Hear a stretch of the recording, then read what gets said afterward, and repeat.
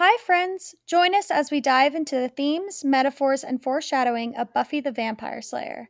We are your hosts, Leah, Sarah, Tabby, and whether you're a new viewer or a longtime fan, welcome to Becoming Buffy.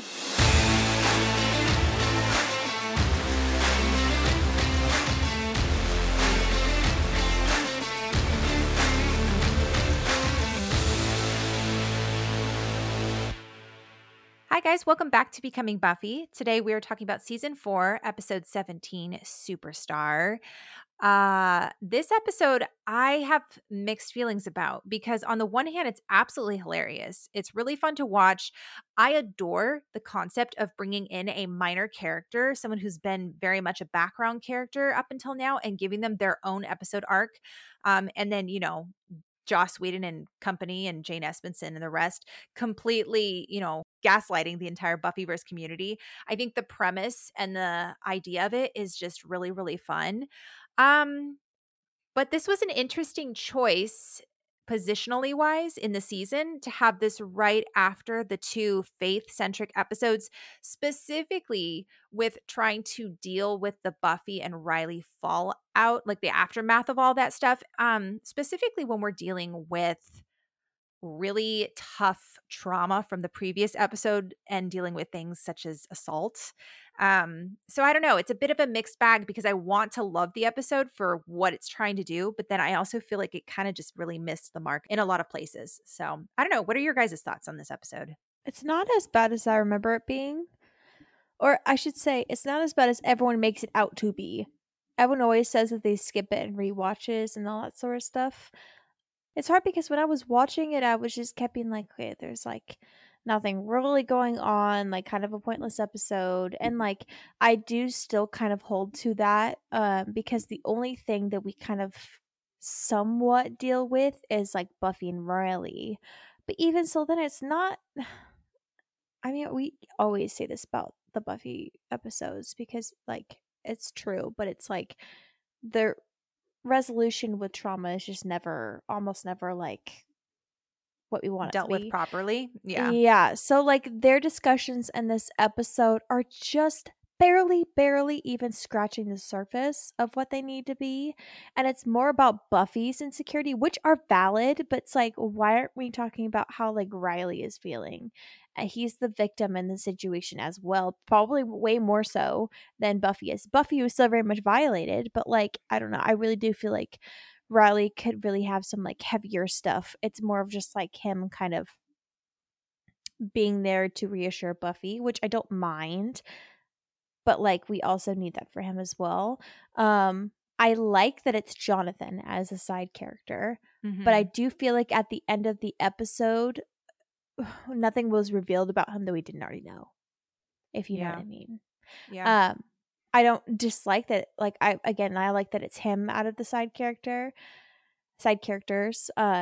And I did like their interaction at the end, but I kind of wish it was more about Jonathan and his psyche in that conversation rather than him kind of giving like another advice or whatever for Buffy and Riley. I kind of wish it was more of like her being like asking him why he felt the need to do that, or just having some sort of like, I don't know, conversation more about Jonathan at the very end. But I don't know. I actually kind of think that we did learn something about Jonathan. I think we've never really seen Jonathan do anything evil. Like the worst was he was going to go kill himself in the tower. Like that's the most we've seen of him. And so this was interesting in that we kind of saw a little bit more of a selfish I guess we kind of already saw a selfish side. But I don't know. I kind of felt like we saw a little bit more of a like how far Jonathan's willing to go. Like it wasn't just enough that he like in earshot he was going to take himself out of the equation, but now he's trying to alter other people's perception of him, which shows that maybe he actually hasn't really gotten over everything that happened in earshot when Buffy had that whole conversation with him, you know? If I feel like it was very in character, but I feel like if we're gonna have an entire episode about a side character, give me some more, because it was kind of predictable based on the character that we know already. Um, which again wasn't bad. Like, I like seeing side storylines like that. I like seeing characters like Jonathan kind of get like a little bit more of their moment. I just wish it was like, if they're really going to go there or give a whole entire episode to Jonathan, I want them to go a little bit deeper where I'm like, huh, interesting. Like, I didn't really find it that interesting. Yeah, this episode I feel like often gets lost in the shuffle. I think people forget that this is in season 4. Like it's seriously one of those episodes I even forget about. And Yeah. I think a lot of it is because it basically feels like they're using this episode as a giant MacGuffin in order to get the Scooby Gang the Mhm. information they need about Adam through Jonathan because they weren't sure exactly how to do that, or it feels like they're trying to use this as a filler episode to buy time before they can finally actually like address the arc of Adam at the very end without having to stretch it out so much. And This would have I don't worked know. so much better. So much better at the very beginning of season 4 because it's right after high school. People kind of like have those like identity issues, Sure. especially that would have really worked for Jonathan because like he already had that fish out of water experience in high school, but then also going into college. I really feel like that might be a little bit triggering for him. But like you said, it's like at the very end of season 4, we're supposed to be. I mean, that's a big issue with the season in general. But like the tail end, I'm like, this is supposed to be when I'm like I have so much anxiety because the finale is coming up and I'm like, "Oh my gosh, what's going to happen?" Like I'm not scared whatsoever. Adam's going to be defeated. We're going to be fine. Okay, this is Jonathan episode and nothing really changed, you know? Except for poor Tara getting like beaten up. I didn't even remember that at all, guys. I swear I did not remember that at all. I was actually shocked. I don't remember that at all. It's kind of I only remember traumatizing. Poor certain sweet scenes. Tara. Yeah, guys, I'm big dead. Like I actually did not remember that. No one talks about it. The poor girl, what was that for? Like it was kind of pointless. Like we already knew what the design looked like. It just was another example of someone seeing the design. She didn't need to go through that to reaffirm. I don't know. I just feel like this episode in itself, and like you said, Sarah, the position in the season is just kind of like whiplash. Like, I Yeah. feel like this episode would have been so much better at the beginning of season 4, like, because it's just kind of like, I feel like there's so much in it that just you really need addressed that just doesn't get addressed. Yeah, I agree. At this late in the season, they need to start focusing on Adam. But the thing is they don't have enough material for Adam and the big bads. So they're kind of just filling it with a bunch of fun filler episodes and interspersing a scene or two of Adam repeating the same thing we've heard him say this entire time. Also, they can finally get to the last 2 to 3 episodes and then have the big final fight, and that be it, and it'd be over. So, I mean, but think about it. We had, I think it was Doom didn't really talk about Adam very much, but it was like the Iron Team and Goodbye Iowa were 2 major season arc episodes. And then we jump straight into This Year's Girl, Who Are You? Then this episode, and then the next episode Where the Wild Things Are. All 4 of those episodes, and then right after that is New Moon Rising. All 5 of those episodes really have very little to do with the overall plot, and it's more character moments, which is fine, but we are not emotionally invested in this big bad at all, and this would have been the moment to kind of like try a little bit harder maybe. So, I mean, we're not saying anything new, anything groundbreaking. Everyone feels this way about season 4. It is what it is. Well, it's also crazy to think that the last episode that we had that was kind of like centered around the big bad was the episode after Maggie Walsh died, Right. where Riley is all drugged out, and like you have that last scene with Adam where he's Right. like, brother. Like, that's the last thing that we have about That Adam, was and everything 3 since has episodes just been, ago. yeah, everything since has just him being like, am I a monster? Like, oh, it's so Yeah. annoying. Well, now somehow he's magically, I think we talked about this last episode. Somehow he magically now has figured everything out. He knows who he is and stuff, but we never saw that. He like went away and did Girl, something. don't even get me started. His dialogue was actually making my whole body cringe this I know. episode. Like it was he was on something. He The was on dialogue something. was The lithium battery. I just can't. I was like, "What are you saying?" And stop saying it Yeah. right now. That's funny. Yeah. But anyway, all right. All that to say, I'm trying to find the fun, the good in each episode. And this episode has some amazing moments. I mean, don't speak Latin in front of the books. It's just a staple. It's hilarious. There's moments like this. We have significantly more Anya in this episode than we've had in any other episode, maybe apart from the The wish. entire season. She's just been sitting here in the background, like rewatching the show and having to do the podcast.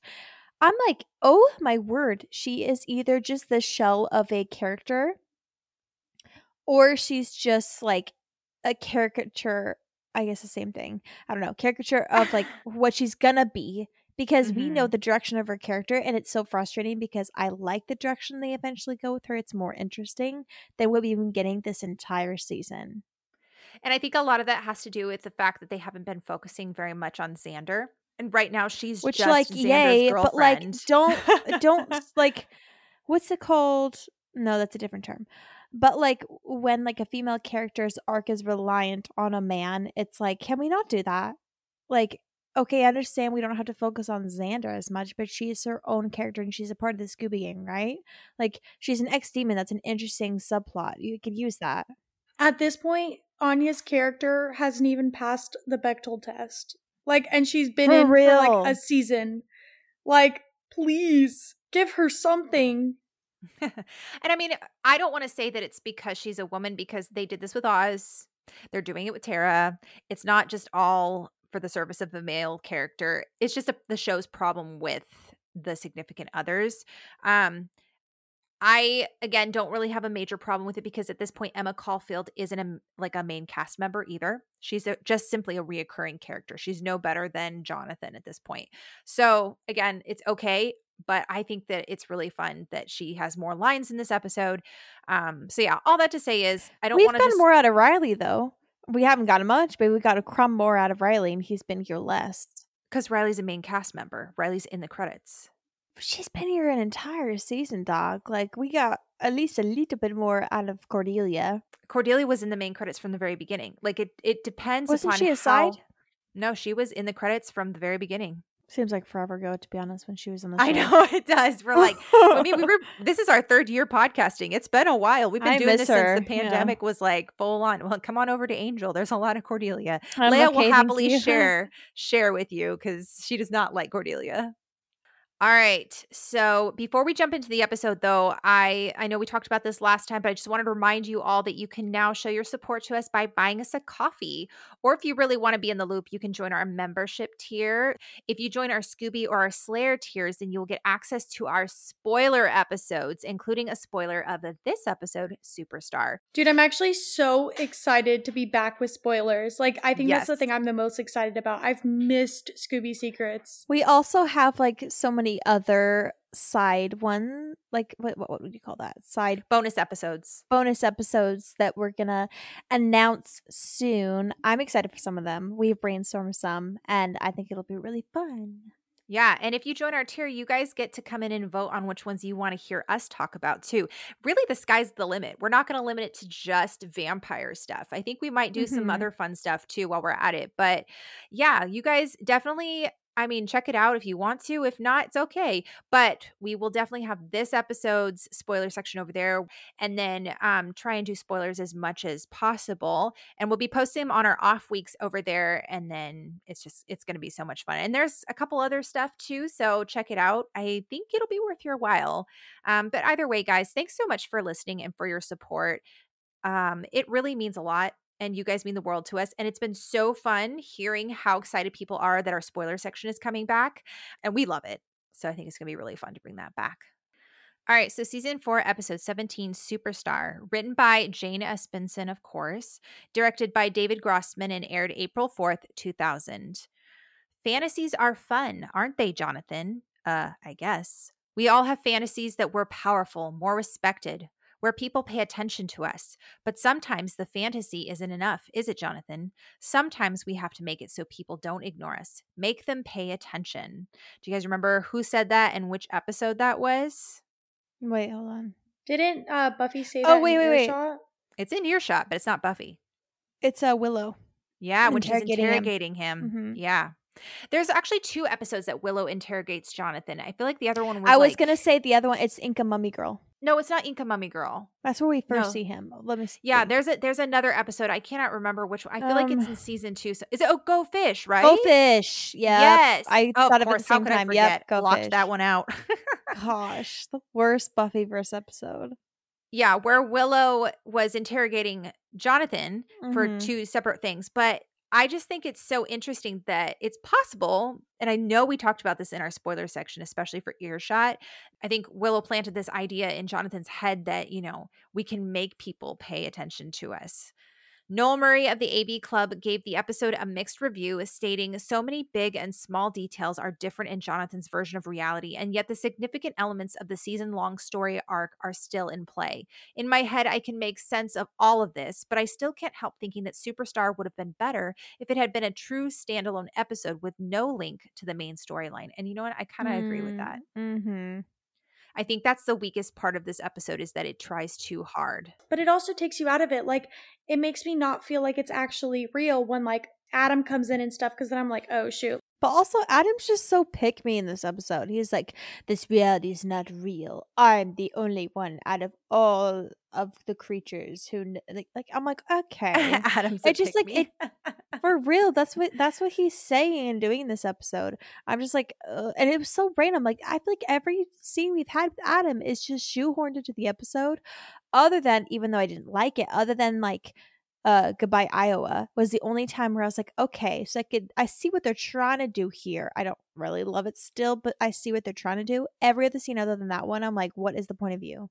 After playing the role of Jonathan on Buffy the Vampire Slayer and playing other roles on several TV shows, including Gilmore Girls and Mad Men, which is crazy, Danny Strong made a career pivot to working behind the scenes as a writer and or producer of such movies as Recount, Game Change, and Lee Daniels' The Butler, and TV series, including Empire. Fun fact, too, Danny Strong actually wrote 2 of the Hunger Games movies, which is just crazy. What? Yeah. Which ones?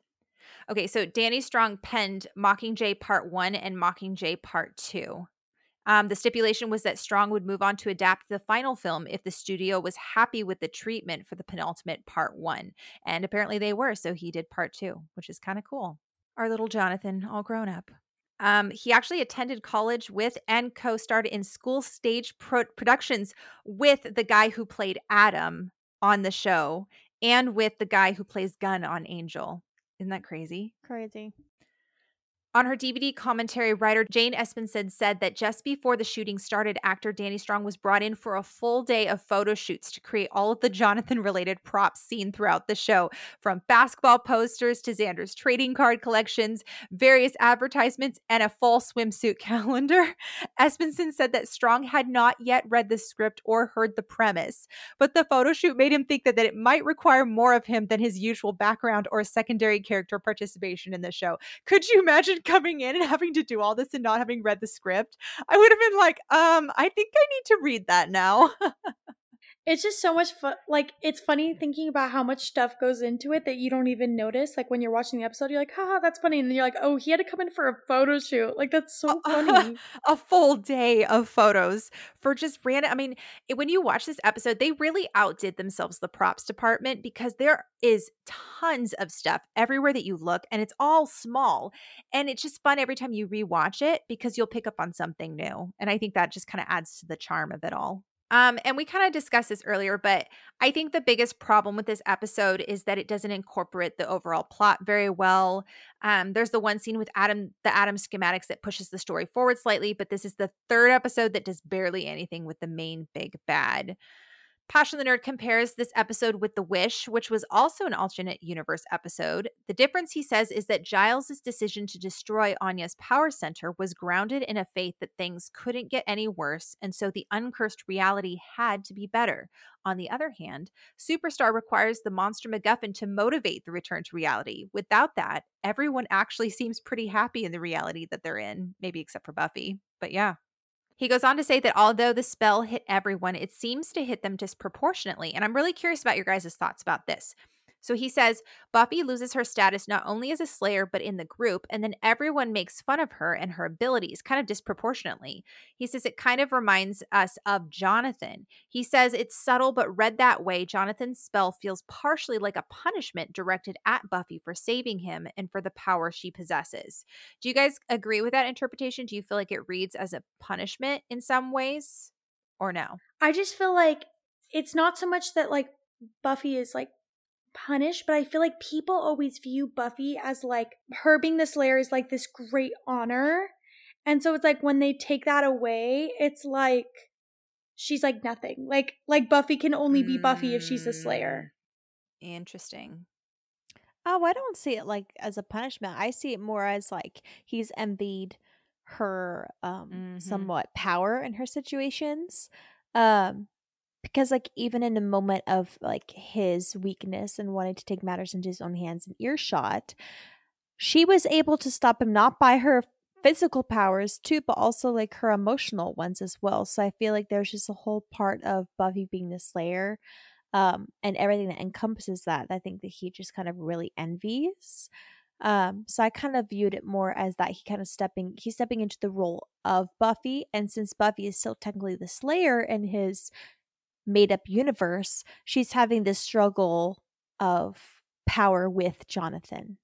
No, actually, I kind of agree with your interpretation, Tabs. I disagree with Passion the Nerd. I think that by Jonathan making himself the hero, Buffy will immediately get downgraded as a byproduct. I think that's just going to happen because Mm-hmm. Buffy is the leader. She's the one that calls the shots. That's also like her entire role in the Scooby Gang is to do that. And I think the very first scene with everybody, they were trying to show that Jonathan was kind of taking over everybody's roles by him outsmarting Giles, who is the brain, by him taking over Willow's hacking skills and, as Willow's the spirit. And then I guess he didn't really take over Xander, which is hilarious, but he has Xander's heart, like Xander's all excited and Xander like is shown to be kind of attracted to Jonathan the entire episode. It's interesting how a lot of the things that Buffy represented or how the gang revolved around Buffy, it all shifted to everybody revolving around Jonathan. And so it's going to make sense that Buffy's going to feel displaced. And Tabs, I agree. I think by him, at the end of the day, ultimately doing the right thing, I don't think it's him trying to punish Buffy. I think it's just simply envy because he sees her as able to control her surroundings a little bit more. Other people love her because of what she does, but he's not thinking about the sacrifice that goes into it. But I also feel like if he really wanted to punish Buffy, he has apparently ties with every single important person in Sunnydale. He True. could make up some lie about having her go in jail. But the fact that, like, Yeah. again, it's more of like him being Buffy, but he still looks up to her, so he still wants her around. So the fact that he's part of the Scooby Gang as the leader, but Buffy's still there, really says something. So I think he likes Buffy, and a part of him is like kind of he like looks up to her, but also wants to not be her in like a weird way, but like be her and be what she stands for and having that power, if that makes sense. Yeah, totally. Mark Field writes, Jonathan's spell here is certainly consistent with the season theme that others try to force you into becoming a different person than you are. In this case, Jonathan got tired of the identity he felt others forced on him and decided to push back. He ended up trying to force others to conform to him. There's no doubt that what he did was wrong. An authentic self isn't constructed out of thin air. It's the process of a lifetime of work, as Buffy tells him. And that's why we see the repeated theme of Buffy and even Jonathan telling Buffy, hey, it's a lot of hard work and stuff. The idea that to live responsibly and to live authentically is hard because you first have to learn about yourself. And that's kind of what Adam hints at in this episode as well. Wow. Look, Adam actually had a purpose in this episode. What in the world? I mean, he didn't need to be in here, but at least it kind of sort of tied in versus him being all like, I have decided my purpose is to kill all living things. And you're like, okay, thank you. Next. Alrighty, superstar. I just keep thinking that Taylor Swift song the whole time I've been watch this episode. It actually is like I should just make a TikTok of it. I don't know, or something, because it's like exactly what this episode. Everyone's viewpoint is Taylor looking at Jonathan and the song "Superstar" by Taylor Swift. So we start out in the graveyard patrolling. I'm like, thank God. I feel like all of like the Mhm. first 3 seasons have started out in patrolling, and it's just it's a staple of the Buffy universe. Buffy episodes that Yeah. start out in the graveyard. Like I just like it's comfy, it's cozy. I love it. This Also, is the first time this season that they all have gone patrolling together, and this is the first time mm, Anya's ever patrolled with them. So I feel like this is a momentous mm. occasion. Also, Sarah Michelle Gellar's hair has never looked this good ever. This episode, she's had every single scene. Her hair looks flawless. Like it's It's so very shiny. gorgeous, especially when it's like up in that little like flirty ponytail with like little clip when she's talking to Jonathan later in the cafeteria. Mhm. Gorgeous, love it. Anyway, Yep. but also it's very curly and wavy, which means she's not going to be fully herself. Yeah, she's under a spell. So the Scooby Gang runs into what they call a vamp orgy.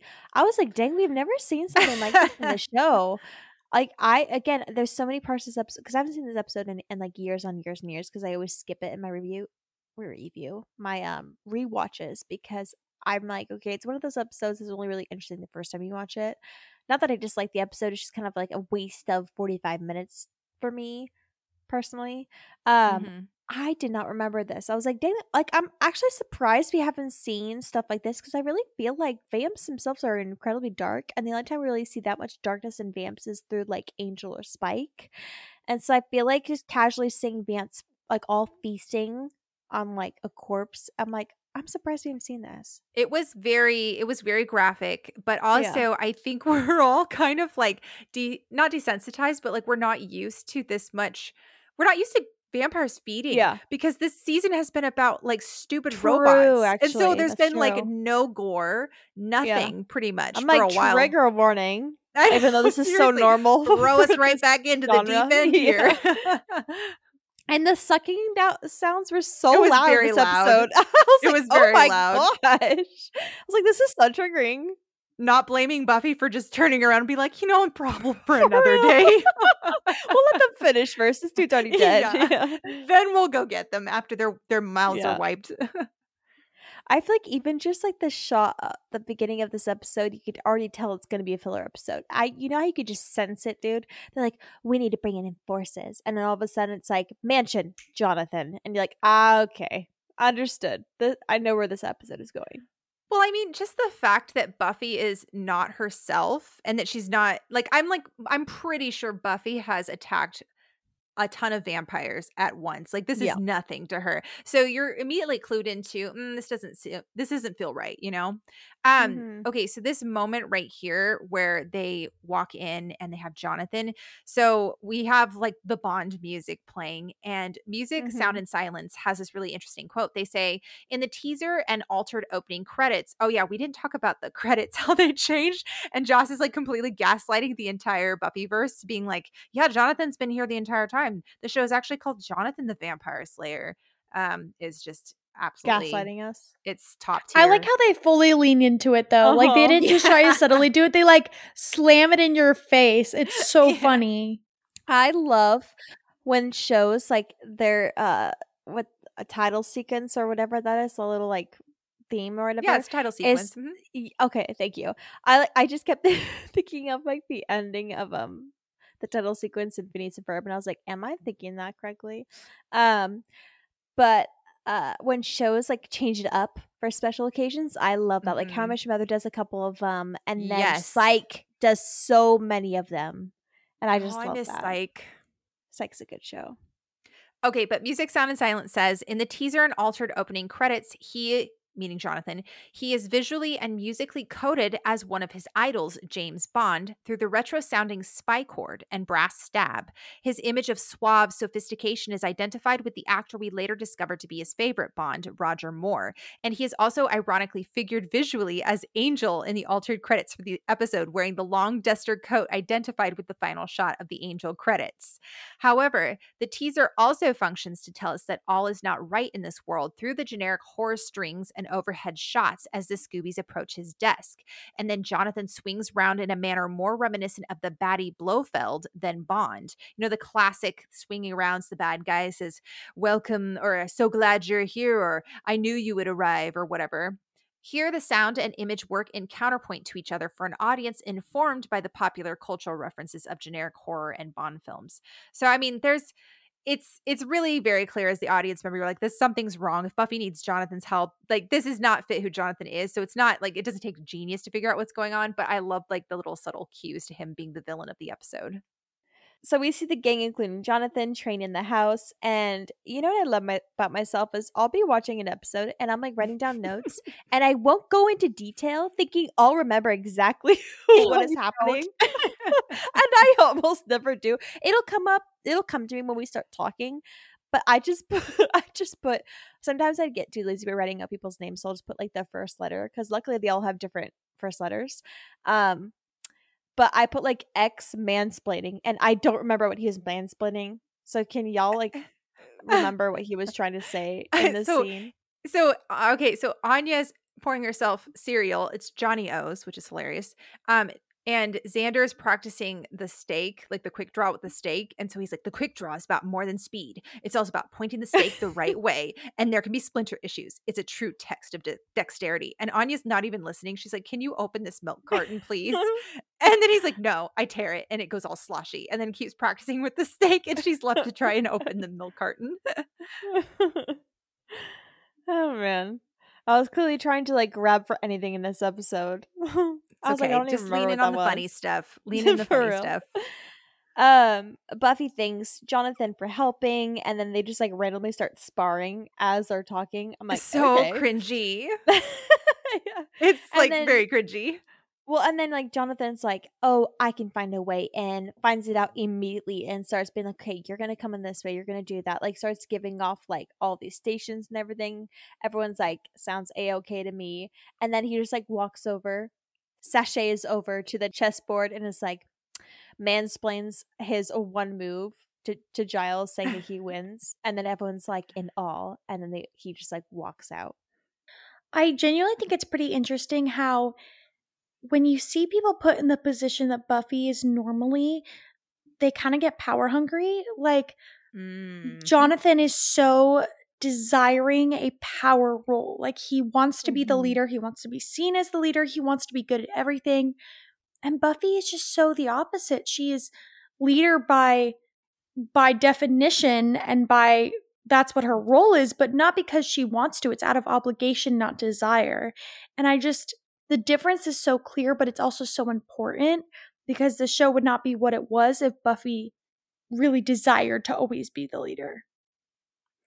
I also think it's really funny because everybody is okay with Jonathan taking over their role in a way. Like Giles is just like, oh wow, that's a fascinating chess move. And let me like write that down. And then Willow was like, oh yes, oh, that's amazing that you got into the back door that I couldn't even like no one's like really bummed about the fact that he just like upstaged them except for Buffy. But it's not done in a she's like, oh man, I wanted to be the leader, like you just said, Leah. It was more of like a man, I don't know what I'm good at. And like she's very insecure and she's lacking confidence in this episode. But the funny thing is that Jonathan's plan about using a decoy, like or Buffy's plan was to use a decoy.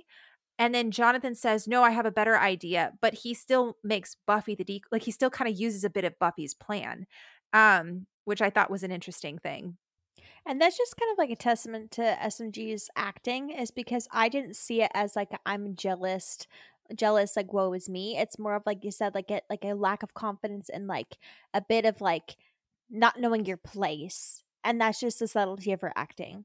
Back in the crypt, you kind of see their plan coming to head. They all have their stations. And this was kind of fun to see them all kind of like throwing around vampires, staking. We see Buffy kind of like struggling to dust. One of them gets away. And I find it interesting that Jonathan uses a crossbow and like this made up world that he's, I guess, yeah, like made up. You'd think that he would kind of give himself a little bit more powers, but this makes me kind of like question if he does have powers or if everyone else's minds are changed. Because if he did, wouldn't he be doing like these like campy flips and like getting in there dirty by like staking them? Like he's still kind of like a little bit clumsy. He's like, but everyone views him as like this god. He's just having the crossbow, striking a pose, and then Well, dusting them from afar. he does flips at the end of the episode, so I think he actually is strong because like he altered reality. This is supposed to be a different reality or a different universe from the other one. Like it it like he actually changed past events and stuff too. Um I kind of so wanted him to I be a don't little bit know. more like, you know what I mean? Like if you're gonna go there, if this episode's gonna be camp, then like go there, go there. You know what I mean? Sure. Yeah, that's fair. And then like the music in this scene is just funny to me. It kind of reminds me of The Incredibles for some reason. It's the Um, James Bond spy theme. yeah. Or like just like when like Mr. Incredible is getting like his confidence back and like training. That's the Mhm. music that I can. It just sounds like that to me. He has this whole like heart talk with Buffy being like, "Good job, champ. You did amazing. You could like, Bops her under the chin. yeah, Way yeah." to go, scamp. And then they walk out into like the graveyard, and there's like paparazzi just taking pics while they're talking. Everyone's just ignoring it. And then Jonathan just, I will say this random gag that just happens a couple times in the episode where like Spike comes up and they have this whole like, funny interactions and like speeches with each other just crack me up. But he like senses Spike. And there's like Western music every time he's like, "Don't you agree, Spike?" And it's like, "Don't, no, no." Oh, It's like, oh boy, what are we gonna have? Like the good, the bad, so the ugly good. here. I know that to be like on a standoff or whatever it's called. And they circle each other too. I was like, that's funny. Like them just like talking. Like it's very, very Western. And I've only seen like 3 in my life. Didn't really like any of them, but I will say like it's very, very on the nose. And I've only seen enough of them to like really understand. Like, but it's like it's the same formula. Western is a very scripted genre. It Yeah. doesn't really go that far off the beaten path. Yeah. It has its few tropes and cliches, and it sticks pretty hard Only to them, sticks and by everyone that. eats it up. Yeah. Yeah, my favorite part is Spike doesn't remember Buffy's name. He calls her Betty. So funny. And then Jonathan's like, "Don't forget, he's a dangerous demon." And they're all like, "Oh, you're so right." And then Buffy's like stammering with insults. You're the worst type of scum. There actually was a couple lines that were deleted from the script. So after Jonathan like gives his speech, "You're the worst type of scum," and the second you're back to your old tricks, well, let's just say before you even sniff out your first victim, you'll be pretty indistinguishable from, oh, what should we say, instant soup mix. And everybody's like, oh, like that was so cool. And I'm like, instant soup mix. Like us as the audience, we're like, we see this for what it is. For um sure. and so this was the part that was left out. Spike calls after, "You're a bleeding idiot, you are, Jonathan, because you'll be the first victim and you'll be stone dead before you hit the ground." And then it says, then to himself proudly, "The worst kind of scum." Dang, they should have kept that in. Cut out all of Karen's lines and then kept that in. Karen. Okay, but how hilarious is it that Tara and Willow in this next scene, two lesbians, are creating a shrine for Jonathan? Dude, I audibly laughed because I didn't realize that they were like what they were doing. And I did not Right. remember that at all. And then I was like, oh, that's good. That's really funny. I just like, and I know I've talked about this a couple times, but what I find comedy gold is like when you're mixing both like a physical comedy with a good dialogue. And so like if there's a really emotional part and then a character's doing something funny while it's also emotional is really funny to me. Or like I don't know, it's like when you can hit multiple beats at the same time. But this one was really special because you don't know what they're doing and you don't it's like one of those aha moments. You're like looking back and you're like, oh, that's funny. This entire time they're putting up it and I didn't recognize that they were They're like like cutting it yeah, out, exactly. sticky. Yeah. Like there's a lot of thought that Very went into funny. this, and it's in their room But then too. also having a good like conversation at the same time. Like what makes it so funny is the fact that they don't even like acknowledge the fact it's so normal to them that they're putting up pictures of Jonathan because they're Yeah, they're having not even like an talking important about what they're conversation. doing. They're just Yeah. like doing it, and They're like like, it's an yeah, for understanding of sure. this is normal. Yes, Yeah. exactly. That's very funny. I will say I really love like we haven't seen like Willow and Tara. Obviously they're not out yet, but I love that we've seen just how comfortable and how good communication they have because since they're not out, it's only really ever been like to use Tara's term, like theirs or ours or whatever. So it's like they are able to kind of build up this like safe space with each other. And so like we've seen this a couple times where it'll jump over to like Willow or Tara's room, and Willow will be talking about and kind of like discussing with Tara what we just went over and maybe the episode before or like everything. So and of course Tara's so intuitive and very observant, and she's just like, how is Buffy doing? And then Willow kind of answers very like, she doesn't quite understand what Tara is specifically asking at first, and then Tara kind of like asks again. She could have just let it go. She's like, no, like, I mean, like, because of the faith stuff. And Tara's just, she just screams empath to me. Like, she's just such a sweetheart. And she has just met Buffy, and she's like asking her about it. And like, they kind of have this really good heart to heart, which just makes it funnier because then it's like, again, we said this, but it just like cuts to like them putting up Jonathan. I'm like, genius. What a genius scene. But it's also funny to me that like Jonathan's spell did not take like sexuality, gender, nothing into consideration. Like he literally, because I mean, even Xander's obsessed with him, and Xander's only had inclination towards women. And so it's like, it's just so funny to me that like his spell was like, I literally don't care who you are, who you're attracted to. I don't care about any of that. You need to be obsessed with me. Like, Yeah. it's just so funny to me that he was like, I don't care if you're whatever you are, you need to be in love with me. Pasha the Nerd had a really great line where he was like, Jonathan Speld made 2 lesbians straight and 1 straight man gay for him. Yep. Then we see, after that conversation, kind of a switch into Riley's room. And then I just feel like, I mean, the whole scene is so uncomfortable, but it's supposed to show that, like, obviously Buffy and Riley haven't really communicated since Faith. And I think it's a very interesting choice to have Riley be shirtless in the room and then them not touch. And they clearly are just like, it's a little bit on the nose because we've never seen him shirtless just casually, but it's supposed to be like, oh, look, here's a temptation of him walking around shirtless, and Buffy doesn't want it because she is going through a lot of trauma. But it's like, okay, but what about Riley here? You know? I don't know. Like, he sits down, she stands up. I just wrote in my notes, Angel shirtless felt natural. Like every time he was in the room, like you notice he was shirtless. It was every but, like, scene. You were more. That's why it was that natural. Was his natural environment. He's drowning shirtless. Makes sense. Okay, so with the exception of my co-star over on Investigating Angel, Leia, who I swear, if Angel is shirtless or wearing a wife beater, she kind of just doesn't notice what else is happening in the scene, which is really funny. It's like a serious thing, but she's so real for that.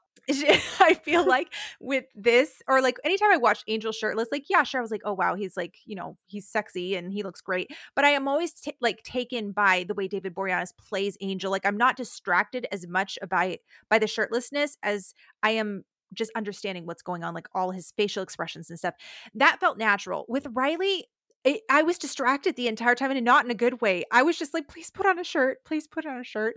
Well, Like, it's because it's supposed to be, it's uncomfortable. That's why. Because they're not, it's the tension is not sexual tension. It's because they're uncomfortable around each other. That's why it feels out of place. Okay. I just kind of hate that this scene is shown in this episode. Like it almost makes me feel like they're making light of the situation that happened with Faith and Buffy and Riley, and it's like there's nothing light about that. Like it just needed to be addressed in such a serious way that I feel like it doesn't fit this episode. Like fitting something so heavy in this episode just feels out of place, and it feels wrong, and it just doesn't feel like we got the emotional depth that we should have in an episode like this because it couldn't give it to us. That's a good point, Leah. And I actually, when we get to it, I have some things to say about one of the ways that I feel like they could have fixed it, and they really did an awful job with it. But I think them having this moment in the bedroom was intentional because this is the same room where Riley had sex with Faith, where we heard Riley tell who he thought was Buffy that he loved her. And it's also where we left them in the last episode. So it's intentional.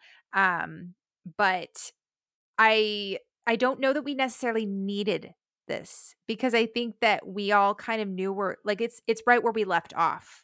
I don't know. It's interesting. But I think there's bigger problems in the episode. So we'll wait till we get to that. And then the scene ends with Buffy accidentally hitting Riley where his wound is apparently still healing, ? Question mark. Oh, that's a metaphor if I ever heard one. He's like, ah, sorry. And then she leaves. That's exactly what the scene sounded like. Thank you. You guys are welcome. Tabby. Tabby's like, I just am like, sometimes I just really proud of myself. Just really ends the love sentence myself. there. Doesn't even elaborate. Insane. All right. But I think also the pointed choice to make Buffy insecure in this episode, not just about a relationship with Riley, but with like her ability, like she's a slayer, but that she can't do what she needs to do. I think they intentionally made Buffy more insecure than they needed to with Jonathan taking over, because it was supposed to be a representation of Buffy being insecure about her and Riley. And so you'll notice once her and Riley repair, I say very loosely and with quotations, their relationship after they have that one dance, you have you notice that Buffy starts to figure out that Jonathan is like that he's casting a spell. So like she starts to put two and two together. And I think that goes to show that Buffy, her emotions, like we've talked about it, her emotions are incredibly tied to her slaying. And so once she's no longer distracted by that, she can kind of focus on the other things that are, just as important, or I would say more important, but try not to slander Riley too much. And then we see Buffy and Jonathan besties in the cafeteria. Oh my gosh, Sarah Michelle Gellar is so pretty in this scene. Her hair, I cannot. So gorgeous. The specific blonde that she has is just like golden looking. Like it's just so very pretty. Mm-hmm. The script says, note, in this and other scenes with extras, a few of them will be wearing t-shirts that say things like Jonathan on tour in 1997. My parents met Jonathan and all I got was this lousy t-shirt, and Jonathan a Palooza, and I survived the 5K Jonathan. Jonathan. That's funny, actually. Buffy's like confiding in Jonathan. Everything just kind of like flies out. She's like, it's all Faith's fault. And I feel like he's pretty insightful here. He's like, maybe you're angry at Riley because when it counted, he didn't know it was you. And I'm like, oof. Mm-hmm. Like, she's so real for that. Like, I'd be mad too, even though it's not fair. I'd be so pissed. Like, you didn't know it was me? Yeah, and that's the thing. I think that Buffy's her hurt is incredibly valid, because imagine any normal person, in your head, like there's no way that he's possibly going to know, but it still hurts. It still stings, And I think that's that's valid. But also, can I be real about something too? Always. And I know I'm taking every opportunity to crap on Riley here, but like let's just think about this for a second. Like for real, okay? If you've never said I love you to your significant other, you really have to feel out the vibes when you say it. So I'm also mad at Riley because it's like not only did I don't blame him for having sex with Buffy / Faith because he didn't know. That's not what I'm mad at. Right. I'm more mad at the fact that he, in the moment, looked into Faith's eyes as Buffy, felt that the vibes were in a clicky, we're connecting soul, like this is the moment I tell you I love you. I'd be more upset at the fact that like I'm like I mean I don't know if she knows that he said I love you, but we know that. So it's like I'm mad at Riley for the fact that like clearly you don't know how to read the room really well. Or like your girlfriend doesn't seem exactly like your girlfriend doesn't seem like herself. And usually when it's like you have this good soul connection, it's not just like after you have sex. They've had sex several, but probably so many times at this point. It's like you know what I mean? Like there's supposed to be moments of like, especially the way that Faith looked like she was gonna have sex didn't seem like a whole soul connection. Sort of having sex, it felt like more of like a bang. How do you want me? Does it feel like a soul connection? Exactly. Why would you feel like that's the moment to tell your girlfriend you love them after like an aggressive come on? Yeah. You know what I mean? It's just kind of like it's just like why is that the moment? Both sides are valid because like Riley was violated. Riley was hurt and violated, and he had his like freedom taken away from him. He had no idea that wasn't Buffy. And I don't fault him for that. On the opposite end, Buffy is absolutely valid for being frustrated because it's 100%. Like, how would you not know? Like, yeah, she looked like me, but it's like she didn't really act like me. Like, shouldn't you know? Like, because like, there's just so many things where it's like, even if it was like a twin, like, I think of that as like, okay, well, can you tell twins apart if you're in love with one of them? Like, do you constantly get them mixed up? No, because their personalities are different. You can tell when it's someone who's different. But then it's also like Riley didn't know that he was put in that position. It's just super muddled. But I think that both are 100% in the right to be frustrated. Yeah. Yeah. I could see how this exact scenario would come across because there's Riley trying to do everything he can to reassure his girlfriend that he cares about her and loves her. I mean, he told her he loved her for Pete's sake, and like we'll have that conversation in a second. But then there's Buffy over there who's going, I'm going to be compared with Faith, and Buffy's feeling insecure because of everything with Faith and stuff too. I mean, because it's the other Slayer. So, I mean, yeah, totally valid on both sides. But then Jonathan's over here like to Buffy, sure, I mean, you have this amazing connection with him. And then at the one moment when it matters most, he looks into your eyes and he doesn't even see it's not you looking back at him. And I'm like, do they though? Like in a show that has magic, do they actually have a connection if he looks at her and doesn't see that it's her? If it was a normal show, sure, like I could buy it. But in this show, in a show that we've seen pull off some amazing romantic connections, I don't know, man. I don't know. All this stuff just could have had a good amount of space in an episode that was a lot more heavy hitting. But then to kind of squeeze all this half-assedly into an episode that's about like a side random character that's not even a real universe, it's just kind of like, okay, like, can we actually give some time and effort to this? Thank you very much. Yeah. Okay, now here's Karen with a K over here. Not a C. Not Karen with a C. Not Karen with a CH. It's Karen with Speaking a of the, K. wait, speaking of the Incredibles, remember it's Carrie with the C. Remember what she said? Callie. It's hi, I'm Callie. I haven't seen the movie in years, But but I this remember this. car, your son is acting really What's strange. her name? Wait, what? What is it? Kari. It's Kari with the K. Hi, this is Kari. Oh no, the ending one where she's like, "Sorry about all those voicemails. Your friend came in really." She just like sounds so relieved at the very end. Honestly, it's me leaving voice messages to Andrew. When are you coming home from work? Your daughter is terrorizing me again. Anyway, I like that he pulls up. She's like, "Why do you have S on there?" And he's like, "It's for sitter. Because you couldn't be babysitter, then you have a big BS, and that wouldn't go over well." Only adults understand that. Oh man, I need to rewatch that movie. That and the second one. Whew, okay, back to Karen with a K. And then, like, as soon as she hands it back, she just stands there for like a good minute just reading. That was the funny part. I'd be like, okay, you can read that elsewhere. Okay, so my biggest beef with this scene, and I mean, I just mentioned it, but like Jonathan again says to Buffy, saying, "How do I get past it? What if after all this, Riley doesn't want me anymore?" And Jonathan says he does. It may not be easy, Buffy, but you guys are special together. That's worth a little hard work. And this is another example of the show telling us that Buffy and Riley are good together, or that they should be together, or that they love each other. I just don't buy it. And so it's really hard in this moment to take it seriously. And okay, so this conversation wasn't so bad. And it wouldn't be so bad if we didn't have Jonathan also talking to Riley a scene or two later, because what this episode is missing, severely missing, is we needed to see Buffy and Riley talking about this and working it out together. And the writers went for humor rather than actual substance.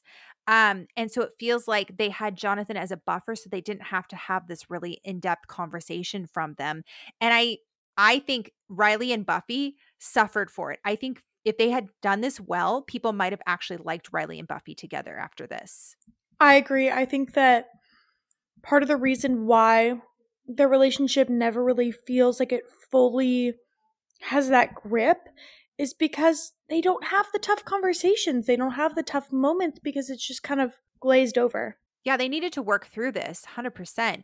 And it would have gone a long way in helping us connect with them more as individuals and as a couple. And they could also talk about how equally traumatized they both were. And we could have a little bit of healing and working through the awful stuff that happened. But they actively go out of their way to have them not talk in this episode, which is really strange. Like Buffy even saying, "No, I don't want to talk. Must we talk?" Like all this stuff. And I don't really know why they chose to do that. It's very, very odd. We should just put us in the writer's room. Yeah, seriously. So in the initiative, I will say the scene was very funny. Other than him talking to Riley, I was like, okay, pointless. But like Graham. they set up this whole like, but it's also shot very differently. Like there's this long table that you see in like those Star Wars movies where they're looking at like the galaxy and figuring out their plans. You know those Star Wars movies. I didn't mean like that. I love Star Wars. But like in every single one of the OG ones, they're always like every single one of them is like surrounded by like this like galaxy table thing, and it's all 3D, and then they're like, it's like I was like seeing that, and then it's like Commander, and then they're all like in a long line. Like it just was shot very differently from the initiative, and I was like, what in the world? And again, I couldn't remember all the details of this episode. So when Jonathan comes out, why is it a surprise to me? I don't know. But then Graham's one line, he kills me. We need more out of him. Thank God, freaking whatever his name. I literally forgot Forrest what's wasn't in this Forrest. one. Yeah, thank God. But Jonathan's like, finally we bring out the big guns. I was like, that's funny. Because he was these so two serious. massive men. About time and we brought out the Jonathan's big just guns. like a lot shorter. It's just so funny to me. And then he drops this huge, apparently it's a big bomb. I don't know. They're like, he doesn't eat. You're like, okay, but he's robot. So like, why can we put 2 and 2 together about that, And he's like, okay, cutting off his head won't matter. Like there's got to be there are other ways of killing him. And I'm like, okay. So we're not scared of him. So we have to kind of like add these things to make him seem scarier, even though it's not scary at all. So I'm like, okay. Well, they have to add a way in order for Buffy to defeat him. So apparently he has uranium-235 like in his chest cavity, and if you remove that, he'll die. But they are not sure how to do that. Like they talk about how long will it last, and like, it's going to happen forever. That means like nothing, like cutting off his head, stabbing him, whatever, is not going to actually hurt him. You have to get the uranium out. I agree with Tabby. I think that they try to make us so scared of Adam, and just realistically, he's not scary. It's like I look at him and I know Buffy's going to defeat him. Like, I don't know I can't give any like realistic advice to like, this would have made him scarier. They shouldn't have done this, but it's just like, I just look at him and I'm like, I know you're going to be defeated by the end of the season. Like, and I didn't know that with Angel or with Faith or with the Master, but like with Adam, I look at him and I'm like, she's defeated worse on non-villain episodes, like on regular episodes. Yeah. Yeah. I think because he's so clearly a patriarchal symbol too, and they've made him so one-dimensional.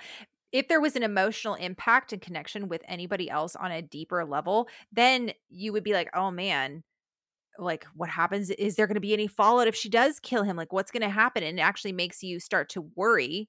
But with Adam, if he dies, the world continues to go around. So it's like, of course, Buffy's going to defeat him. Yep. Okay, back at the initiative, Jonathan and Riley have this like half-assed heart-to-heart, and then Riley has this like supposed to be the light bulb moment where he's like, I never thought about Buffy being insecure about the fact that I might compare her subconsciously to Faith. Like, come on, Riley, you're not dumb. You're not stupid. Is he though? I don't want to believe that. Because my gosh, wouldn't that be the first thing you think of? I should reassure them that I love them and that I'm not thinking about Faith when I want to have sex with them now. Like, come on. This is like relationship 101. Like, for real. It's just they make Riley seem so out of touch with Buffy's emotions that it just makes us be like, why are you together? Are you guys? Yeah, why are you together if you're so out of touch with her emotions? And then he says she knows she's the one I care about. So I'm like, no, clearly not, because it was not even Buffy that you said I love you to Faith, and then you can't even say I love you to someone that's not even Buffy. Like, oh my gosh. Anyway, I need to like move on. Personally, I find this scene icky. This needed to be with Buffy, and it feels icky watching Jonathan talk to Riley about something so personal when he hadn't asked Buffy if he could talk to Riley. Or I don't know. It just airing out their information for sure. Even though like, especially the irony, the fact that Jonathan is taking all their memories and their identities without their consent, and here he is talking to Buffy and Riley about getting over their issues with, being assaulted. Yeah. There's a couple moments in this episode where I'm like, That's not okay. I know it's supposed to be like, haha, funny, he, but it's like, wait a minute, can we actually like focus on this for a second? Like, I And want I to get to know one in a second, but yeah. And I okay, know so so we many people are like, "Oh gosh, you should just like sometimes it's fun to just have an episode to laugh at." And it's like, you shouldn't take it so seriously. And I agree, like you can still do that with moments in this episode, but I think it is important. Like what we do is critical analysis. We're going to analyze this episode. We're going to say this is funny, but there's also moments where it's like this is problematic. okay, um, can I say something real? Actually, I'm gonna save that for a season later, or not season. I'll I say was like, that for next season. season. Dang girl. I'll I was like, remember. what are we Well, talking about here? next scene. Okay. Anyway, okay. We go to the bronze, and then Jonathan is singing like this jazzy song. And as we know, we have mentioned and like a while ago that this is not Danny Strong's voice. This is the guy who played Aladdin, and I could definitely Mhm. hear it. I was like, "Street Rat, that's you." Yeah, a street rat, that's you. Yes, this is Brad Kane. He played Tucker Wells in The Prom. He was the bad guy there. He's going to be the brother of somebody else later on. He also was a part of Girl Talk with Sarah Michelle Gellar when they were kids. And then did the singing voice for Aladdin, all 3 films. Um, and I actually have I thought I knew everything there was to know about this guy. I actually created a video all about him on our TikTok. You guys can check that out. And I thought I knew everything there was about this guy. There's actually another fun fact that is spoilery, and I can't share it here. So you guys have to come back next week for the spoiler section to hear it Oh, because it nice. is good. And I Dang, Sarah can't just had her wait. shameless plug, bro. I mean, come on. The It fame is has changed us. It's changed you, Sarah. I've sold out to the man, you guys. No, but seriously, I mean, I'll probably put it in like the notes on Instagram and stuff too, but it's pretty fun and I can't wait to hear you guys' reaction. So, anyway, moving on. I love how in the bronze we kind of like see like Anya and Xander having an argument because Anya apparently moaned Jonathan's name in bed. That is so funny. I'm dead. And then we have Buffy and Riley being all weird, kind of talking about their relationship. Clearly, there's stuff in their relationship they need to talk about, but yada yada Well, yada. not talking about their relationship. Yeah. What is this? There Um. actually was a whole line here that was cut out where Buffy says, "Riley, I think," and then it says she chickens out, and then she goes, "Willow's having a good time." And then Riley says, I haven't really talked much to her friend yet." And Buffy says, "Tara, she's nice, kind of shy." Riley says, But instead they had them like barely talk. So Jonathan dedicates the next song to Buffy and Riley, says that there's something special between them, they're going through a hard time. Riley asks Buffy to dance. They go and slow dance, and then Riley apologizes to Buffy. Buffy kind of like stops him before she finishes and says, "I know, blah blah blah." Apparently everything's good between them. Jonathan plays sax. And then Anya's like, "Want to go have sex?" And Zetter's like, "Uh-huh." And then they just like weave themselves out of the crowd, which is just so funny. There's a line cut from Tara and Willow. Tara says, "Looks like the crisis is over," when they see Buffy and Riley dancing. And Willow says, "Good thing. Finding new boyfriends for her is exhausting. I don't know if I've got another one in me." Us too, girly. Us too. Poor Karen, all like bloodied up, comes in. And then Jonathan sees immediately, stops the band, rushes down to her, and then we cut to the mansion. And I love how like the police come in and then they're like, "Oh, you got it, Jonathan? Sounds good. See you later." Like this is the first time we've seen the police like in like I feel like seasons. The entire And the season. fact that they just like pop up and then they just like skedaddle as soon as You Jonathan's know, like, "Everything's good here." the police don't show up for everyone losing their voices in Hush, but as soon as Jonathan has one girl on his property that Uh-huh. has an issue, they show up. Classic. Karen describes the monster and then mentions a mark on the forehead of the beast.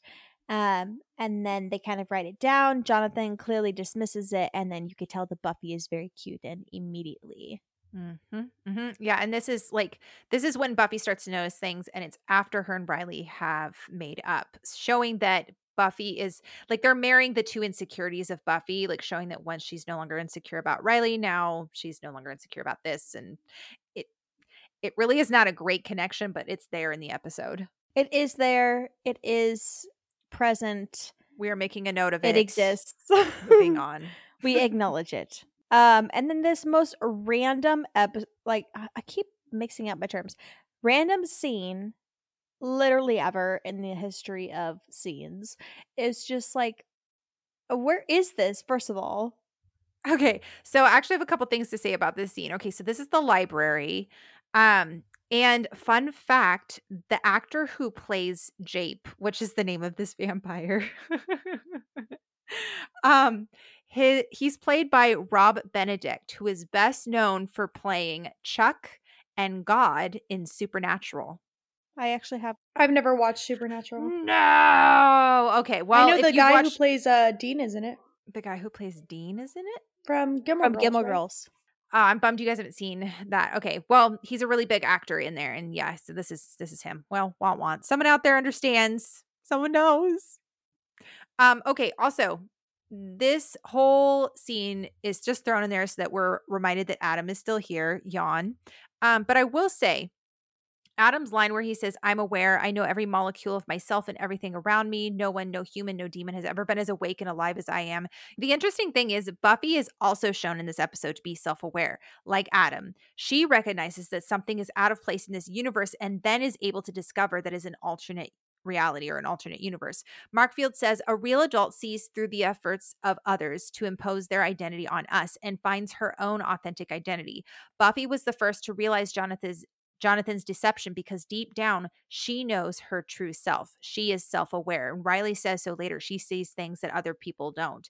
And it's because Buffy is secure with who she is. And so she's starting to recognize this is not who I am. Like even at the beginning of the episode, when Jonathan says, "You tried your best," she goes, "I don't think that was my best." Like Buffy innately knows herself. And so she senses when something is wrong. I think she was just distracted by Riley. So I thought the parallels between her and Adam were, again, they're there. I don't know why they're there, but they're making a parallel between them. Classic having the villain become some sort of foil for the main protagonist. Mm-hmm. Never seen that done before. but it's Definitely done better like though. poorly. And then the random vamp is telling Adam about like the attack and Jonathan, and then here comes Pick Me Adam. "I'm aware. More aware than any other thing here. No demon has ever been this awake or alive as I am. You're all just shadows." Like, okay, Adam, my goodness. We get it. And then that's all that we see of freaking Adam this episode. Like, okay, thank you. Okay, and then back at the mansion, we see Jonathan staring at a fireplace. And then these girls just pop up from the balcony. Speaking of just like kind of, I know it's supposed to be lighthearted, haha, funny, hee hee, but it's like these girls are not consenting to this because Mm-hmm. they don't know who Jonathan is, right? And like their And they move feelings out at for the end of him the are, episode. their feelings for him are very fabricated, right? Um, I feel like I need to say this, so this is a bit of a spoiler. So otherwise, I would No, not. save it for the spoiler section. Are we next doing a spoiler week. one for this one? Yeah, I said that. I've been saying that this entire time. Yeah. I heard you. I remembered it. Yay, Leah. Well done. I'm sorry, I forgot. Okay, I will save it for the spoiler section. Oh man. You guys If need you to guys come have back for that Patreon one. I know. I or get whatever it to is. go to our buy us a coffee. Go buy us a Yeah. coffee. I'm excited Anyway. to hear your thoughts. Okay, so fun fact, Inga and Ilsa are their names. They're supposed to be Swedish twins. Their names are Julie Costello and Shawnee Costello. They are actually from Kentucky, and according to Jane Espenson, their Swedish accents were dubbed in. No way. That's funny. Yeah. And he's like, "Girls, I'll be right back." And then he like takes off his robe, and then we see that the mark on his shoulder. Dun dun dun. Shocking. Jonathan Heffer over here. Hugh Heffer. Hefner, not Heifer. He's not a cow. Jonathan Hefner. Moo. Oh boy, it's late. Okay, moving on. What? You know who Hugh Hefner is, right? Yes. I just don't. So Hugh Hefner always wore the silk robe. So Jonathan, Oh. like having the robe, taking it off, I called him Jonathan Hefner, except I accidentally called him Heifer, which is a female cow. I get it now, Sarah. Good joke. Thank you, Debbie. I just need validation. Leah's giving me nothing. Hilarious joke. Ha ha ha. Wow. Thank you Leah so much has for working with pre-recorded me. stuff on this little device, and then she'll just like play, be like, "Ha ha, funny joke, Sarah." That's a good one, Sarah. Ha ha. She leaves to go to the bathroom and leaves her tape recorder on and just presses the button every once in a while to like insert her Good few point, notes. Tabby. I hadn't thought of that before. All right. We see Willow, Tara, and Buffy all walking together.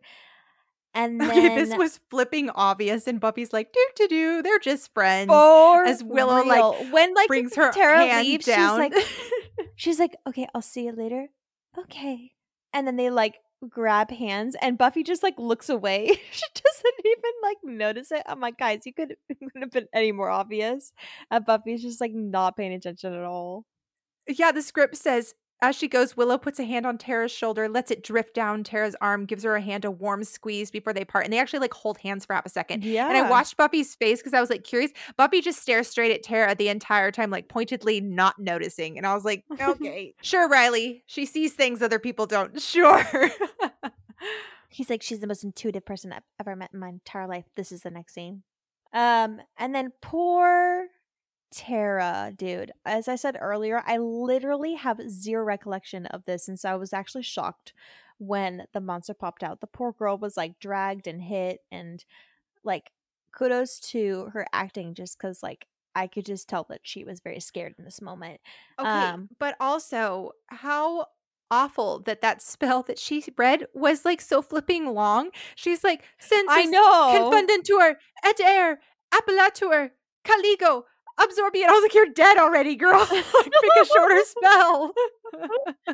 Oh my gosh, which is so funny because we've seen like Willow do some spells where she's just like 2 words and then all of a sudden like she's good. But this one was so long and Confringo. it was like Come on. just like some like acid or whatever or smoke, whatever that was. Um Enough for her to get away, but apparently she locked herself in the like janitor's closet all night long. That's so sad. The poor girl. Traumatizing. She's like Yeah. shaking and scared the next morning. Barely Uh-huh. verbal. Well, and again, like this is such unnecessary because then Buffy comes in and asks her about it, and then she ends up giving the exact same description as Karen. So, like, was this really necessary? No. Then, okay, guys, I'm not going to tell you what movie it is, but what movie do you think this reminds you of where they're walking in the street and it's all the posters behind? It felt really familiar, but I don't know. What movie? Tell us. It because I looked up when the movie was, and the movie came out afterwards because I for sure thought it was an homage to it. But Buffy it's did it Spider-Man 2, first. where Oh, Peter's walking and it's yeah. all MJ That's right. and her You are like right. a play or whatever. But I like it, like even like the shot, the way that's angled, I like for sure thought it was, but apparently it's not because Spider-Man 2 came out in 2004 and this came out in 2000. So okay, and then this scene, I was like, okay, this is the type of Anya stuff that I love because, like, Buffy shows up to Xander's basement, trying to ask him some questions for what I don't know, I don't remember, don't really care. Anya's She there. is She's like, asking about alternate universes, which is hilarious because Buffy does not remember that the events of the Wish occurred. But Anya does, and Anya does not let it slip. ah, Yeah, it's very yeah, interesting. she's very she keeps it close to her chest for sure. Well, she's just like Mhm. so annoyed and uncomfortable. She's like, come in. Make This yourself is at me when home. people just drop by my house without inviting or without It's having just an kind of rude invitation or though, you like, know? yeah. In this case, no, but like in real life for sure. And then I love how she's like reading and then she gets so engulfed and she looks up, she's like, oh, you're still here. That's nice. And then she's trying to help her out. She's like, "Oh, buck up. You kill the best. Go. Kill." And it's hilarious because she was like it's almost like she was like reprogramming. Oh, she needs hmm sympathy and encouragement now. Put in the sympathy and encouragement card. Back to Giles's house and Buffy's talking to the game about this, and they're all kind of being like, okay, when's Jonathan coming to start the meeting? And she's like, this is the meeting.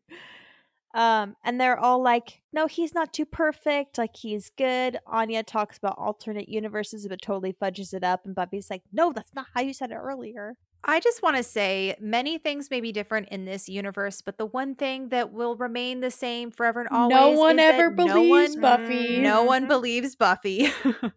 Even sometimes the fandom doesn't believe Buffy based on what Buffy wants and likes, but that's all I'm gonna Mm-hmm. say about that one. Mm-hmm. Mm-hmm. Um, and then Riley is like, "Let me have my good guy moment. I'm such a good guy, guys. I'm such a nice guy. I think it's nonsense, but I'm gonna believe my girlfriend because I have to show her how much I care about her." I'm like, okay, like, shouldn't you always believe her though? You know? Okay. But also, like, do you want us to applaud? Like, Well, you believe your girlfriend. Wow, the bare minimum. Good job, this is Riley. this is giving when you drive home when you're in a relationship right after a fight and then they buy a meal and you're like, "Thank you so much for the meal. This is the best meal I've ever had in my entire life. You're the best. Thank you so much for taking me out." Like, it's like, I'm gonna try so hard to show you that I, like, really appreciate you. Or it's like you and your boyfriend get in a fight over him not buying you flowers. And then the next day he buys you flowers. And you're like, that was Yeah. so nice of him. Bare No, it minimum. wasn't. Yeah. That was normal. I think that we should give Riley props because he really was trying, but it's hard to There's a buy Riley Wow. stan for real. it. I think we should, but again, I struggle to do so because the show is not doing a very good job of making us believe why we should do so. If Buffy and Riley had had a conversation in this episode, I would have bought this a lot more. Just gonna say that. Then Jonathan shows up. Anya spills accidentally. I don't even know if it's accidentally. She just kind of says it without thinking. And then Buffy kind of asks him about the mark, and then Jonathan gives his BS answer. And then Buffy's like, "Okay, well, bet. Let's go after him right now, you and me." And he's like, That was smart. "Sure." He says it confuses him when he fights a monster. I guess we'll see. Mhm. And then in the graveyard, both of them are walking, and they bump into Spike again, and then the music comes out. I will say, okay, so my thoughts with this scene, Spike is absolutely vile again. Like he almost gropes Buffy if Jonathan hadn't stopped him. But okay, I have a question for you guys. Do you guys think that Spike is the way he is with Buffy in this scene because he's still thinking about the pop you like warm champagne line from the episode before? I don't know, dog. I just kind of felt like this is one of those things they put in just so they can make it seem like Jonathan's supposed to be the good guy in this universe. You know what I mean? So they make Spike kind of Mm, be this like vile character in the moment, which is he yeah, is a monster. So like when right. this happens, it's supposed to be like Jonathan hauls Spike off of Buffy and tells him to get lost. You know, like that's definitely the way Jonathan views himself as like he saves the women. Yeah. I do want to say Passion the Nerd had a really interesting thought. He says it's always interesting to be reminded how close sex and violence are for Spike. We've seen this from Mm-hmm. all the way back school hard. Like he just constantly is equating sex with violence. And he continues on and says, as well as how when presented with a depowered slayer lacking in self-confidence, Spike seeks to assert sexual dominance over her. And I was like, very interesting. Shelving that for later. Yep. Buffy thinks on her feet and blackmails Spike for information. Good girl. Then we're back at Girl. Giles's house. And then they're looking for spells or information, anything to help them. And then Xander accidentally does a spell that starts a fire in one of the That books. made me laugh so Bro, hard. I And actually peed my pants. I was like, that's hilarious. yeah. I didn't actually pee my pants. It's an expression, Sarah. I'm not a toddler. Literal. She's around toddlers all the time. I Not don't know because toddlers. you're always saying that made me almost pee my pants, and this time you said you actually did. So I don't know. If I actually peed my pants, I would not just casually put it in the podcast. Well, I'd be like, that's dude, what I peed my pants. Or I would start the episode with, dude, this episode legitimately made me pee piss my pants. pee pee piss. There it is. Oh my gosh. All right. I actually Yes. soiled myself in this scene, you guys. But that part was so funny because you have Giles looking at annoyed. He's like, "Don't speak Latin in front of the books, Xander." Like, He's come on, so every over Xander. He's like, I've 5-year-old been knows over this this. stuff In for every years. universe, Giles is over Xander. Yeah. Fair. They finally find the mark in one of the pages. and the spell that made the monster. And then in the caves with Jonathan and Buffy, they see a massive ditch, and we get this fake out thinking that Jonathan's gonna like kill Buffy. But I don't think Jonathan is necessarily a bad dude. So he's like, hey, maybe the monster's over here. The monster comes out, knocks out Jonathan for a split second, and then we bounce back to Giles's house. And then um who says Buffy's right? Is that Giles? Sometimes I don't put down who says it. I think it's Willow. She's like, Buffy's right? And then Buffy's like, that right? doesn't sound very likely. Oh my gosh. What in the world? Poor Buffy, bro. Can't catch a break. And you can see them kind of like talking about like the actual factuality of like the world not involving Jonathan the way that it is, but they're like, but like imagine a world without Jonathan. And they're like, oh, like if Jonathan is not how Jonathan wants to be, he's not going to want Buffy to know that. So that's how we got the fake out when it came to like the ditch. And then we jump back to the cave. They're fighting the monster, and then Jonathan starts beating it up, and then he kind of like gets winded. Buffy fights it, and then Jonathan kind of throws or kicks it into the pit by also following in. The script says the crucial dynamic of this fight is that Jonathan is a strong fighter every time the monster is winning.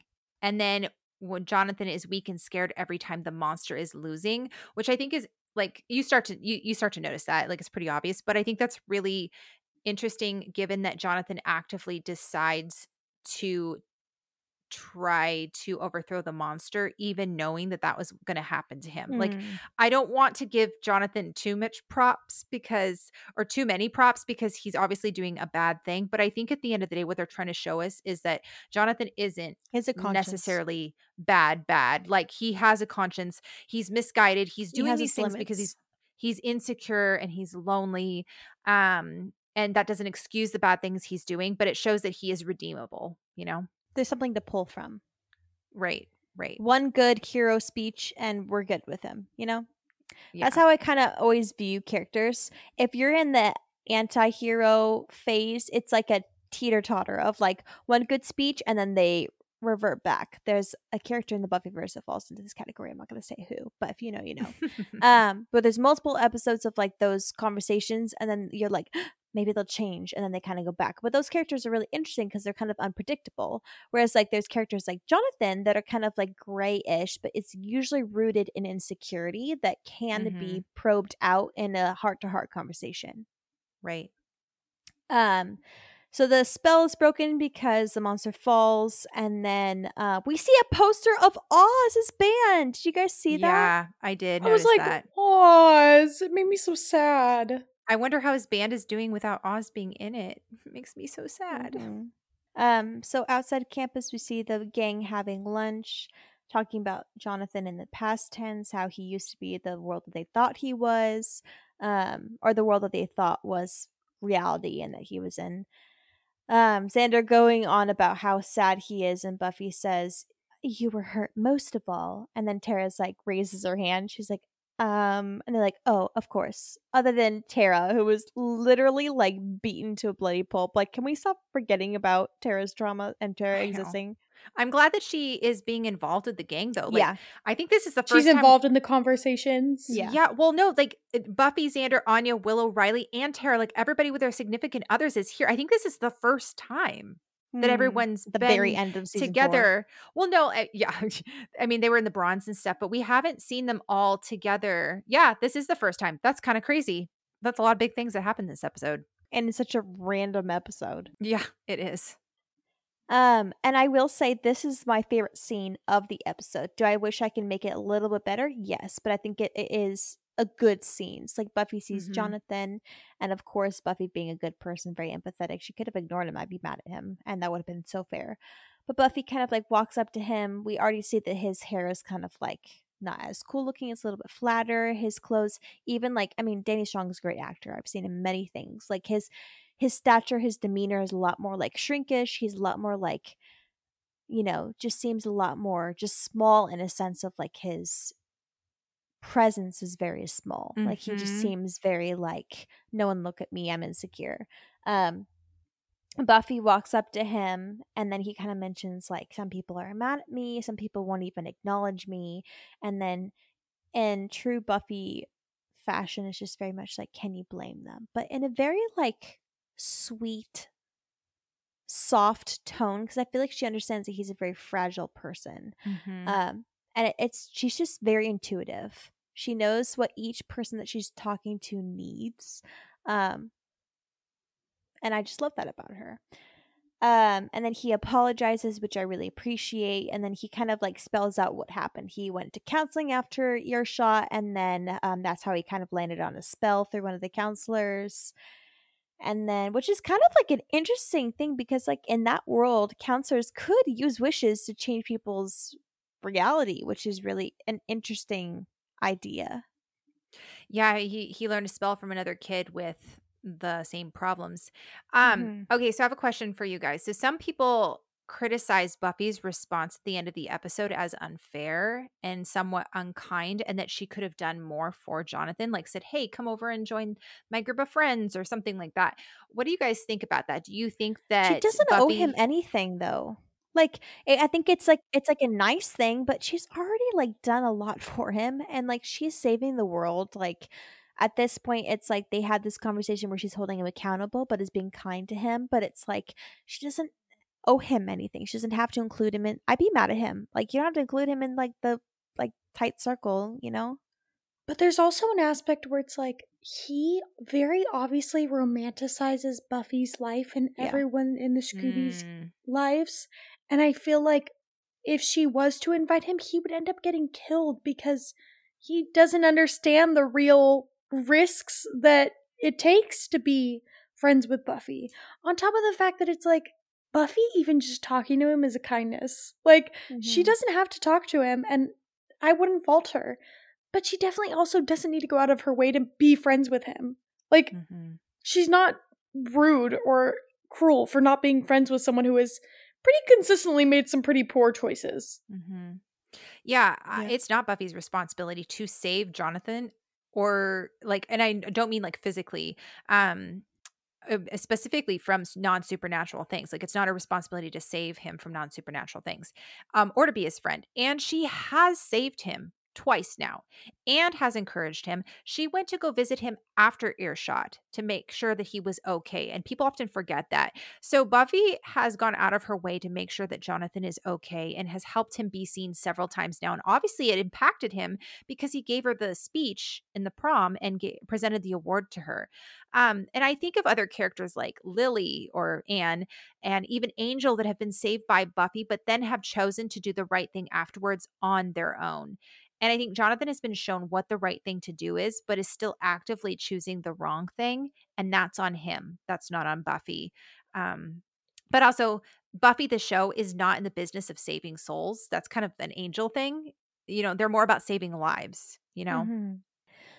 And I will say this last little bit kind of like made me really sad. He tells like Buffy, like, and I think he's really trying so hard to be like, okay, I can't be the superhero, but maybe I can be somebody who can give Buffy advice when I know that she's struggling based off of me like forcing that information out of her, when Yeah.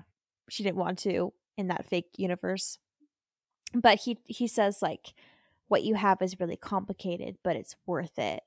And he's like crying, and then he just Yeah. like walks away. I was like, "Oh, he is hurting," but it's also like you can't just like take over people's minds. You can't take over people's minds, but like on a more practical level, you also can't expect people to be friends with you when you are not comfortable with being yourself. Yeah. Jonathan needs to be comfortable with himself, and then he'll be able to find true and authentic friends. And I think that's what Buffy's trying to tell him is like, you can't take the easy way out of this. Yeah. Like, you have to work hard. And I actually think there's something really deep and meaningful behind that. Even though this episode doesn't portray it really well, it has some really good moments of dialogue like this that I think are actually Mhm. incredibly practical and really good advice for the rest of us. And then this last scene, I'm like, So unnecessary. so What in weird. the Well, it's world? because it's like, okay, like we're all back to normal. But even so, then like they're kissing. And it's like, okay, so you guys are sexually back to normal. But even still, like Buffy's like, I'm glad we talked this out. And even Riley's like, we haven't talked at all. I'm like, guys, your communication Gosh. sucks. Like Especially for given what the real. next episode is all about. Mm. Uh-huh. I'm just bored. I want them to talk. I want them to figure it out, and I'm bored. I'm bored of them. Sorry. Leah. Uh, apparently, they cut out a line in this where after Buffy says, "Oh, Jonathan," it fades to black, and then you're supposed to hear Buffy say, "I was kidding," before it like moves on. But they cut What? that RHB out, did so that. they made it No. sound, yeah, they made it sound like Buffy was serious, and it's ambiguous. Sometimes the show pisses me off. I'm not gonna lie. Yeah. Anyway, well, you know what? I bet you the next episode they're going to be doing so much talking. I think the next episode is really gonna redeem this episode. Like, I really think that if you guys really struggle with this episode, really wait till next week because it's definitely gonna be worth the wait. It's going to find a whole new low, let me tell you. That was a lie, by the way. That was a lie. Speaking of next time, it's going to be so much fun. We are doing Where the Wild Things Are. If you know, you know. But we're going to have our brother David and his wife Catherine on with us. They were on with us for Woo-hoo. Hush. And we've actually already recorded this Woo-hoo. episode. And it's pretty great. It's really fun. We talk about pilgrim sex. So if that's not a teaser for next time, then I don't know what is. But yes, I hope that we will make it somewhat enjoyable for you guys, that we will actually maybe learn something. Maybe we won't. Who knows? But we hope to see you guys there. As always, guys, you can buy us a coffee at buymeacoffee.com/becomingbuffy. Check out our member tiers. It's going to be some good stuff. But in case you don't want to do that, guys, you can find us on social media. You can find us on Instagram, on TikTok, on Tumblr at Becoming Buffy Podcast. Or if you have any thoughts about this episode, you can email us at becomingbuffypodcast@gmail.com. Thanks so much for your guys' support, and we will see you next time.